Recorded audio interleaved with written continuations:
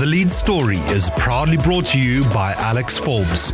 Alexforbes, insight, advice, impact. Welcome to the Business Report. Tonight I'm speaking to Ulrich Hansen from WinWin Namibia. Good evening, Ulrich. Hey, good evening, David. How are you doing? Good, thanks, and you? Great stuff. We can't complain. So let's start off then with who you are. Maybe not you personally as Ulrich, but as WinWin Namibia. Right.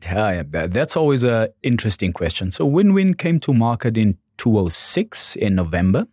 Obviously, looking at the industry, then we were looking at what do we do different? We don't just want to be an advertising agency. We based ourselves on this premise. We don't just do the beautiful pictures. So we came into the market saying, okay, fresh, different. We brought brand activation as a medium into the market. I've always loved the quote by Love Mbigi saying, in Africa, you can't affect change with a memo. So we looked at it and we said, but advertising is so Eurocentric, it's memos and memos and memos. Is it in tune with the African way of doing things? So we brought in a big activations team. We actually employed theater and drama graduates, about 8 to 10 of them. We were lucky that we landed these, at that stage they were called Cell 1. We landed that client. And we traveled throughout the country with this particular team, literally taking people's mobile phones, putting new SIM cards in and saying, how about you give this a go, So you can say our thinking was totally different. Yeah. Guerrilla advertising. Exactly. Personally, I have a big passion for market research. And it's one of the issues in Namibia is that we don't have facts and figures that we can just pull saying, oh, this is import ratios, that's export ratios. So WinWin started to become this flowery mixture of collecting data, taking this data and just finding new ways to get into the market spaces. Okay. So the reason that I got in touch with you guys to talk to you is because I saw your really interesting Namport campaign. How did you come to represent Namport? Right, so that's an interesting one. So we were off doing a brand audit for Namport because that's, as I said, data and research collection is one of my passions. So we were off doing this brand audit for them.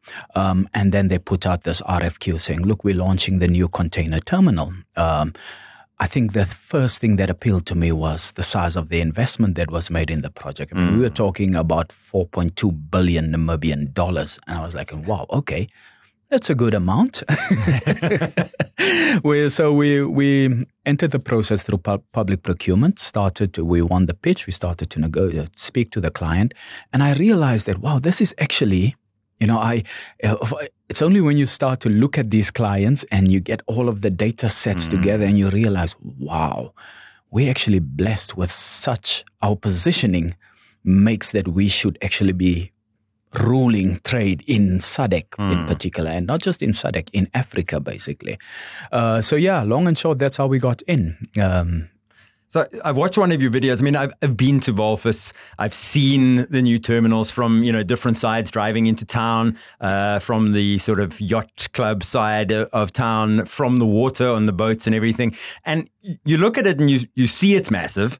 But watching the video that you guys had, sort of the time lapse of reclaiming land from the ocean, it brings it into a whole new perspective. So tell us a bit about what the campaign for Namport actually entailed. Right. So the whole campaign was based upon this premise that we want to become Africa's express hub to prosperity.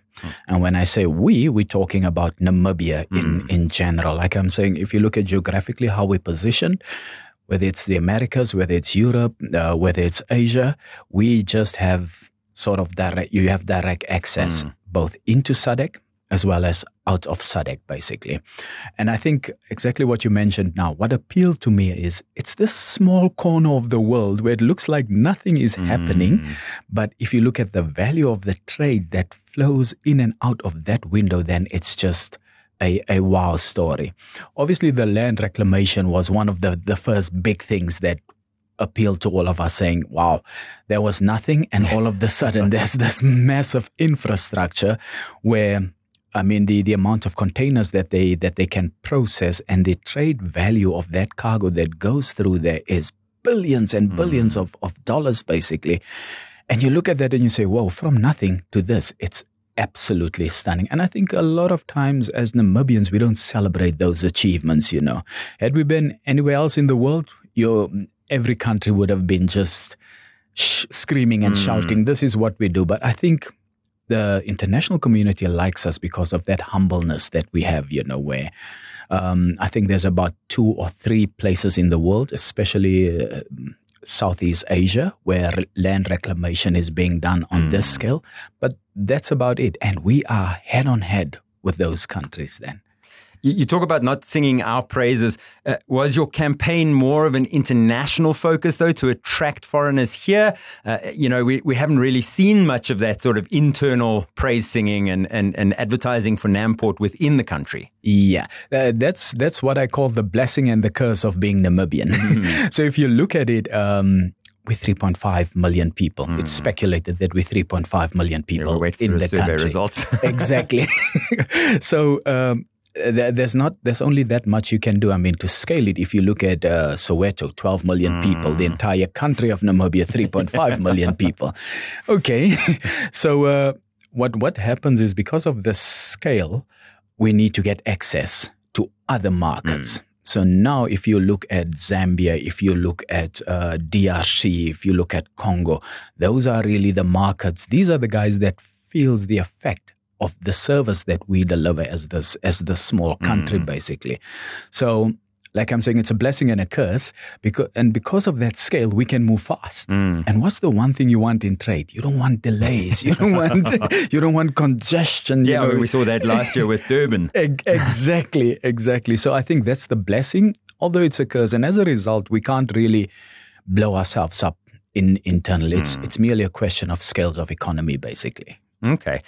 So one other question, though. We're talking about the container terminal in Walvis Bay. Does the campaign for Namport include Lüderitz in any way? Right. At this stage, the emphasis is simply on the new port container terminal, basically. Interestingly, I mean, this started in 2017. It really boomed in 2019. Lüderitz was not as big on the cards right now, and obviously things are starting to change, and I can sort of foresee that I think Lüderitz will have to invest in a container terminal similar to that, or even bigger. And I think that's around the corner to happen. Yeah. Just a quick fact. Funny enough, currently the container terminal is only at 20% capacity. Sure. However, that's already a massive figure that you're talking about volumes-wise. But it shows you that I think it's worthwhile that that the country invested so much in it, and you can see the steady incline, basically. So we know with agencies and clients, you know, there is a pitch process that repeats. You're not always guaranteed of business for eternity, but saying that you guys do stay on for the long term, what is that long-term strategy for the campaign for Namport, and how to sort of get Namport onto that global map? Yep. Look, keeping all fingers crossed.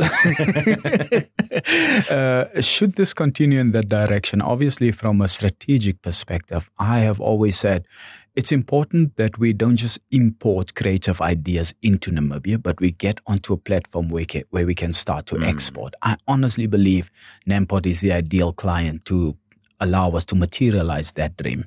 Another principle that I have is that you have to start in your own backyard.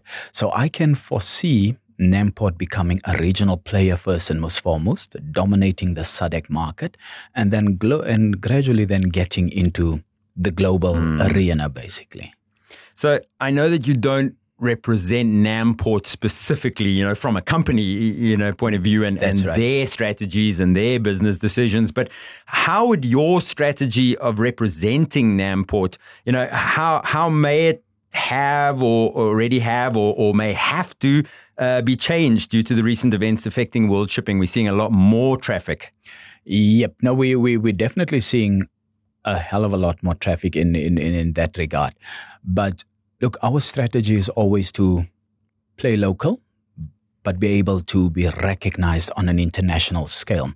Now, obviously, as an expansion part, I would have thought that, you know what, should they continue on this route, it gives WinWin Namibia the opportunity to start to play into that international domain, you know, and grow with them into that domain, creating, pardon the pun, a win-win scenario.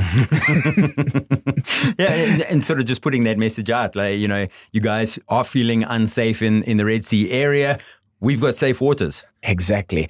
I mean, that has always been, like I said, the blessing and the curse. Small numbers, safe waters, good regulation. You can't overlook the corridor group, stunning roads that we have. It's just with a perfect wife. So I know we're focusing on the container terminal, and you've said your campaign for Namport focuses for the moment on the container terminal. But I've seen that the passenger volumes are actually also increasing. We're seeing more passenger ships coming in. Is there a long-term strategy to partner with the tourism industry? I'm speaking, like you said, I can't speak on their behalf, but I'm quite aware that there's good strategic alliances between Namibia Tourism Board as well as the port. I've seen a couple of visits that was done there.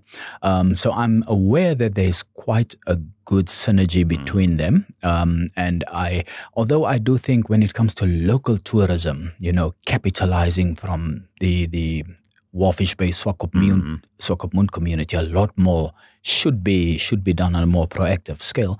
But just again, my opinion. Well, as a win-win opinion, then, would you enjoy going to the international travel shows to sort of represent Namport and have a campaign for that kind of representation? Absolutely. I think that is that's the absolute jewel in the crown. If you can take your client to those type of platforms, you know, and give them sort of that, how do you put it, help them bring those accolades back home, basically. We definitely would not say no. I think we've been blessed. We have done it for a couple of clients before, where we have been allowed to go with them, showcase what they're doing, how they're profiling the country. Currently, my core focus is domestic, and I always say we see a lot of the guys from the regions going abroad, and I've been privy to have traveled a little bit with these guys, and you won't believe how many times I've sat on the plane, taken their presentations and reworked them. Simply because, you know, I say you need to sell us as to who we really are, the crown jewel in this equation, basically. Well, Ulrich, thank you so much for taking the time to talk to us, and we look forward to carrying on watching that Namport journey. Great stuff. Thank you, David. And I can only say, watch the space. More is coming. All of the other industries are booming. I think it's going to be a brilliant year for everybody in this country. There we go. Right. Thank you. Thank you. The lead story was proudly brought to you by Alexforbes. Alexforbes, insight, advice, impact.